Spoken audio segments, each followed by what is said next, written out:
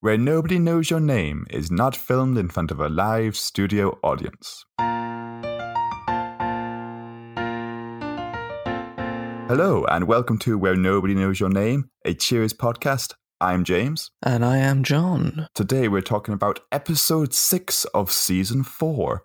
I Will Gladly Pay You Tuesday. Yes, please. Yes, which is a reference to Wimpy's catchphrase from Popeye the Sailor. I'll gladly pay you Tuesday for a hamburger today. See, he's a wily fellow because he knows that come Tuesday, he won't. What if it is Tuesday? He never meets the hamburger vendor on Tuesdays. That is the linchpin of his plan. This already sets up the episode that someone's going to borrow money. But first, a bathroom stuffing contest. This was a fun cold open. I was surprised by it. I didn't really know. I wasn't expecting it. I think it might be one of my favourite cold opens, James. I just think it was a bit unexpected. I thought it was unexpected because there was nobody in the bar. And I was like, what's going on? And then you see Norm trying to shove himself in the bathroom. And that only raised further questions. But of course, it's natural that in like every bar at one point in time try and stuff the bathroom with the whole occupancy of the bar. It's a firm tradition. Cheers has got a big bathroom as well. It's got a fairly decent bathroom and it's a genuine toilet. And there's another callback. That's a while ago now. It was when the bathroom set was first introduced and I was so convinced that stuffing a lot of people into cramped areas is a tradition of sorts. Phone booths have been one such item. Cars. Bunkers, as in air raid bunkers. Air raid bunkers. But I was thinking of, The Simpsons? I do know The Simpsons. And the episode when they think a meteor is coming in, they all go in the Flanders' bunker. They're pretty jammed in. That's about the same size as the bathroom in Cheers. Yeah. They think they beat the record, and then another customer comes in, and he wants to use the bathroom too, like a fool. And maybe they would have beat the record if he went in, but he couldn't. He couldn't. It was too full. Norm was up against the door. And they all got trapped in. Anyway, I don't think we said when this episode came out, James. It was released on the 7th of November, 1985. And this episode was written by Sheree Aiken and Bill Steinkellner. Who do you think directed it, John? James Burrows. That's a good guess. It's like you've done this before. Just a lucky guess, isn't it? Yeah, and, this is our 78th episode, which means James Burrows directed 75 episodes of Cheers so far. Should we jump into the main part of this episode, James? It's about a book and money. Let's take it to the start. Diane wants money because she's seen like a book in a bookshop. She thinks, I'm going to get all of the money for getting this book. It costs a hefty $500. It's an expensive book, but there's a reason for it, isn't there, James? Yeah, it's signed. Signed by none other than Mr. Hemingway, who I hear is a big deal. He's done a few things. Not much lately. No, yeah, I haven't seen him around lately. Diane's sort of fishing for people.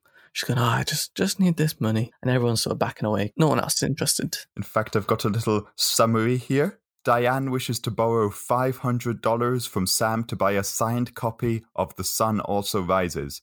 But in this exercise of trust, will the ex-lovers be earnest with each other? I'm going to guess there'll be some conflict, there'll be some resolution. It's all going to come together in the end, James, just like the book itself. A well-written tale of mystery. It's as if Hemingway wrote this himself. And like you alluded to, Diane does borrow the money from Sam, which Sam seems kind of happy to do. He seems alright with it, which I was surprised by. Diane's quite taken back by him very happily handing it over and lending her it. This really is an extraordinary attitude. Well, the truth is I've had a lot of trouble loaning people money in the past. Hurt a lot of feelings. Lost a couple of buddies once. So I decided from now on, anybody asks me, I'm just going to give them the money and never expect to see it again. She gets a bit insulted by that. Whoa, I'll pay it back. I am honest. I am honest Diane. That's what they call me. Nobody's called you that, Diane. I'm going to be honest from now on. Yeah, Diane always lies. She goes, I'm never coming back. And then she's back. She's like a yo-yo. Or what's the phrase? It's not yesterday's jam. Yesterday's yo-yo? Yeah, sure. Like yesterday's yo-yo. Yeah, it doesn't go great, really. She uses the $500 that she gets lent, and she goes buys the book, but she doesn't really tell Sam about it. No, she doesn't tell him what she needs the money for. And he becomes more and more sort of suspicious. He just guessed that it was going to be frivolous stuff. But he's kind of egged on by Carla a bit. Sam's like, you do your hair or makeup or whatever else you want to get Diane. That's not me guessing. It's a paraphrase of what Sam was saying. When she appears with this stuff, he gets all sort of agitated about it. Yes, but only because Carla was provoking him. Yeah, she always does. It's her character. Eventually, Sam learns it is a book, and this is where he gets irritated. Not because Diane was spending frivolously. Like, it reminded me vaguely of Goodfellas. You know, when they take all that money because of the Lufthansa heist, and one of the good fellas, perhaps the best fella, needs to tell the other fellas and their girlfriends, what you're doing buying a nice coat, what you're doing buying a nice car. Think. Don't be spending all this money everywhere. This is how they catch us, you know? And it's a similar thing with Diane. Don't be spending money when, you know, you're not supposed to have it. It's a strange one, because I don't really get where the money's come from. Because she bought the book, but she hasn't sold the book yet. But now she's buying a load of stuff. I thought about this too. And my theory is perhaps she was being frugal and trying to save up enough money to buy this book. And then she got the money anyway from Sam. So she was like, well, now I've got all this money, which I allocated to buying the book, but now isn't book money. It's other stuff money. Ah, that's a good call, actually. I wonder how much a book signed by Hemingway is actually worth. Now? Yeah. The signed book Diane bought for $500 was sold for $100,000 at auction in 2018. A first edition signed copy, even in poor condition, can also sell for $300, and that little tidbit may be relevant later. Well, there is a difference between poor condition and destroyed. Like you say, we'll get to that. But yeah, so to summarise this sort of portion of the story, Diane wanted money. Diane got money from Sam. Diane's been buying a lot of nice stuff. She's not paying Sam back. Maybe she'll pay him on Tuesday. And Carla's winding him up about it.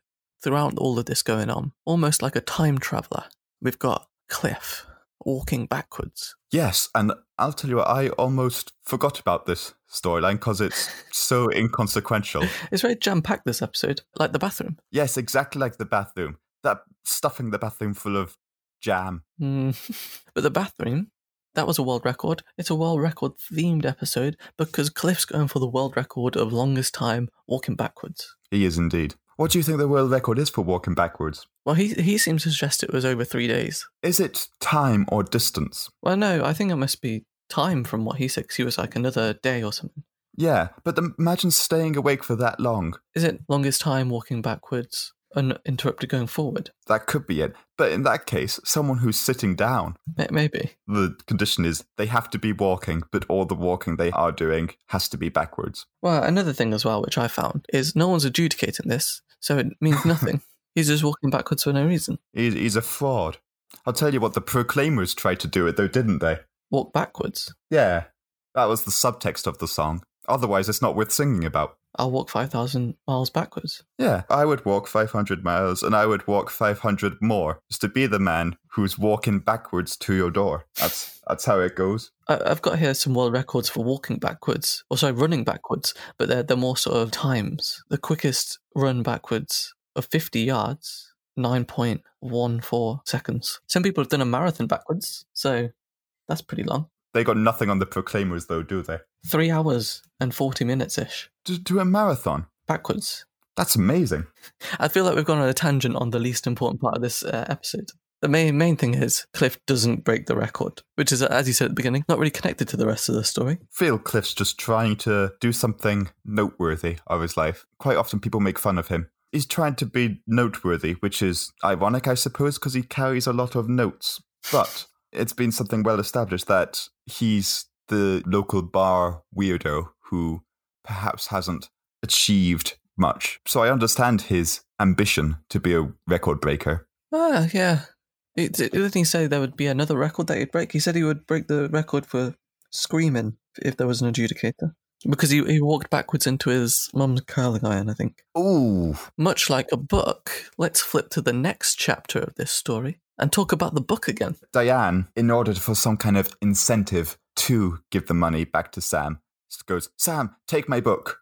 Yeah, it's almost like a deposit. Keep the book in your safe and never give it back to me until I give you the money for it. Which is like, all right, fine. I understand that. And she explains the value, and she says, don't wreck it, just lock it away. And whatever you do, don't let anything happen to it. Don't touch it, don't scratch with it. It reminds me of the scene from Spinal Tap where he's showing his guitar collection, where he goes, don't touch it. This one, don't even look at it, right? Moving on. But what does he do, James? He reads it. Yeah, he gets a bit interested. He's a man of culture. He's read one book before that we've seen, which was War and Peace. Now he's going for something a bit shorter, but perhaps will have equally negative ramifications. Do you know what I did like about a quick line in this? Was to devalue the book. Carla goes, yeah, and it's already been made into a film. And I quite like that. The little throwaway line. Another nice throwaway line, which I liked, is when Sam learns how much the book costs. He states that for $500, he would expect Margot Hemingway to come over and reenact The Sun Also Rises in front of him. Do you know of Margot Hemingway? No idea. Actress and model, and one of Ernest Hemingway's granddaughters. Oh, so there was a bit of logic to Sam's words then? It was smarter than he first let on because of the reference, and he knows who Ernest Hemingway is, basically. But he knows it in reference to the modelling granddaughter, which not a surprise from Sam. But yeah, as you said, Sam gets quite heavily invested in this book, and he takes it home to read, James. If we've learned anything from Sam, it's that reading will get him nowhere. In fact, it could quite often lead to dire consequences. Which it does this time. Yes. After agreeing that he'll leave it in the safe, I think it's like the next scene. He runs into the bar in a panic. He's destroyed the book pretty much. It's like 3 times bigger than it was before. And it no longer folds like a book should. It's absorbed a load of water. I thought he left it in his jacket pocket and put it in the wash. No, it was more graphic than that. He was reading it in the bath. Well, then picture this. I get into a nice hot tub.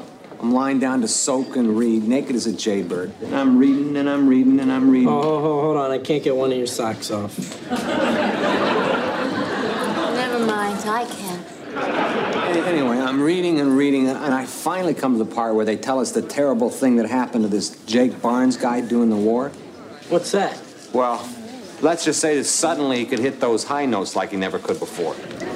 Ouch. That's why I dropped the book in the water.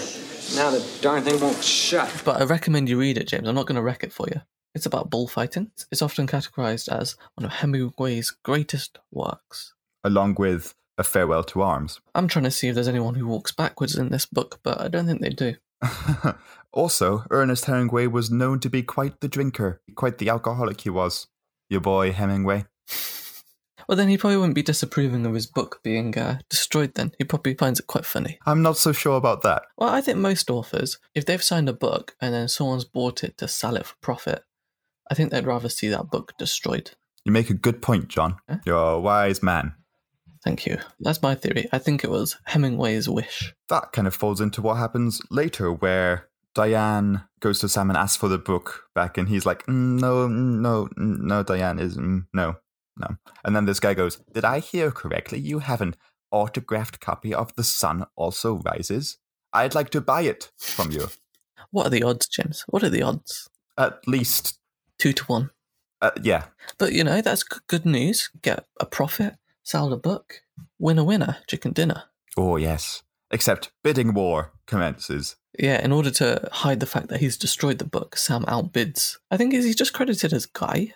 He is not just credited as Guy. I think this is a good time to go through the cast, actually, now that you bring it up. William Lanto as Bruce Sayers. He also appeared in Ironside, The Waltons, Wonder Woman, All in the Family, Chips, Heart to Heart, Cagney and Lacey, The Wonder Years, Newhart, and Coach, among many others. What a repertoire.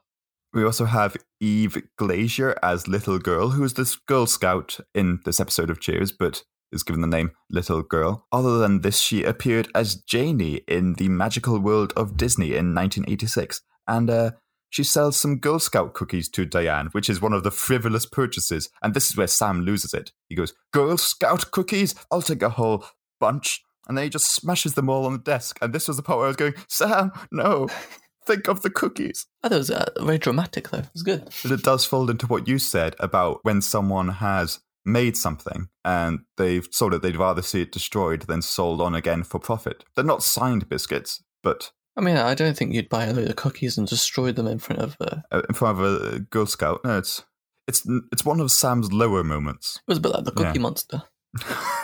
Sam won't cookie now.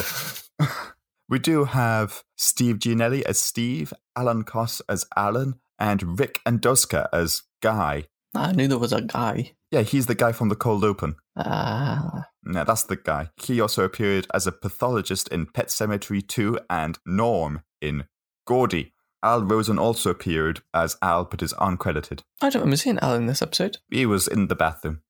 Shouting occupied. Yeah, they all shouted occupied, but no, I was there. Al was a main player. He was the first in and was going, guys, everyone come in. And they're like, that's a great idea, Al. What could possibly go wrong?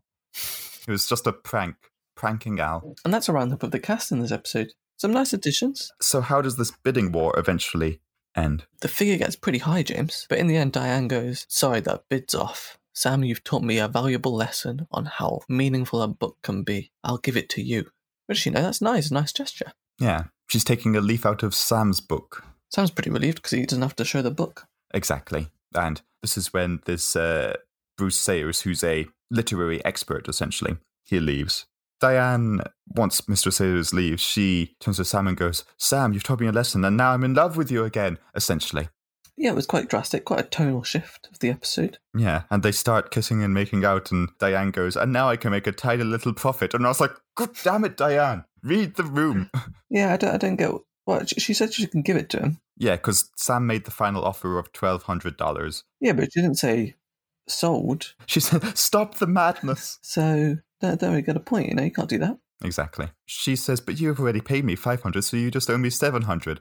And that's how the episode ends. And I don't think either of them came off too well in this episode. No, not at all. But, well, Sam did because he's down 12 grand. Not 12 grand, sorry, 1,200. It was quite interesting considering we had Andy back last week where Diane feared for her life. And this episode ends with the line, Sam, you're holding me a little tight. Sam, I can't breathe.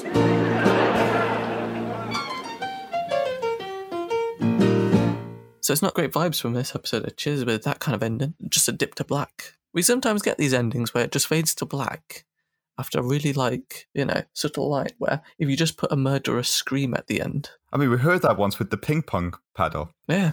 We also got a nice callback to Diane's family in that they're rich. And someone said, well, why don't you ask your mother for money? That money which the chauffeur embezzled from the Chambers estate. And Diane goes, no, I want to learn how to stand by myself. And I thought that was quite funny, given the origins of the funds that the Chambers family have at the moment.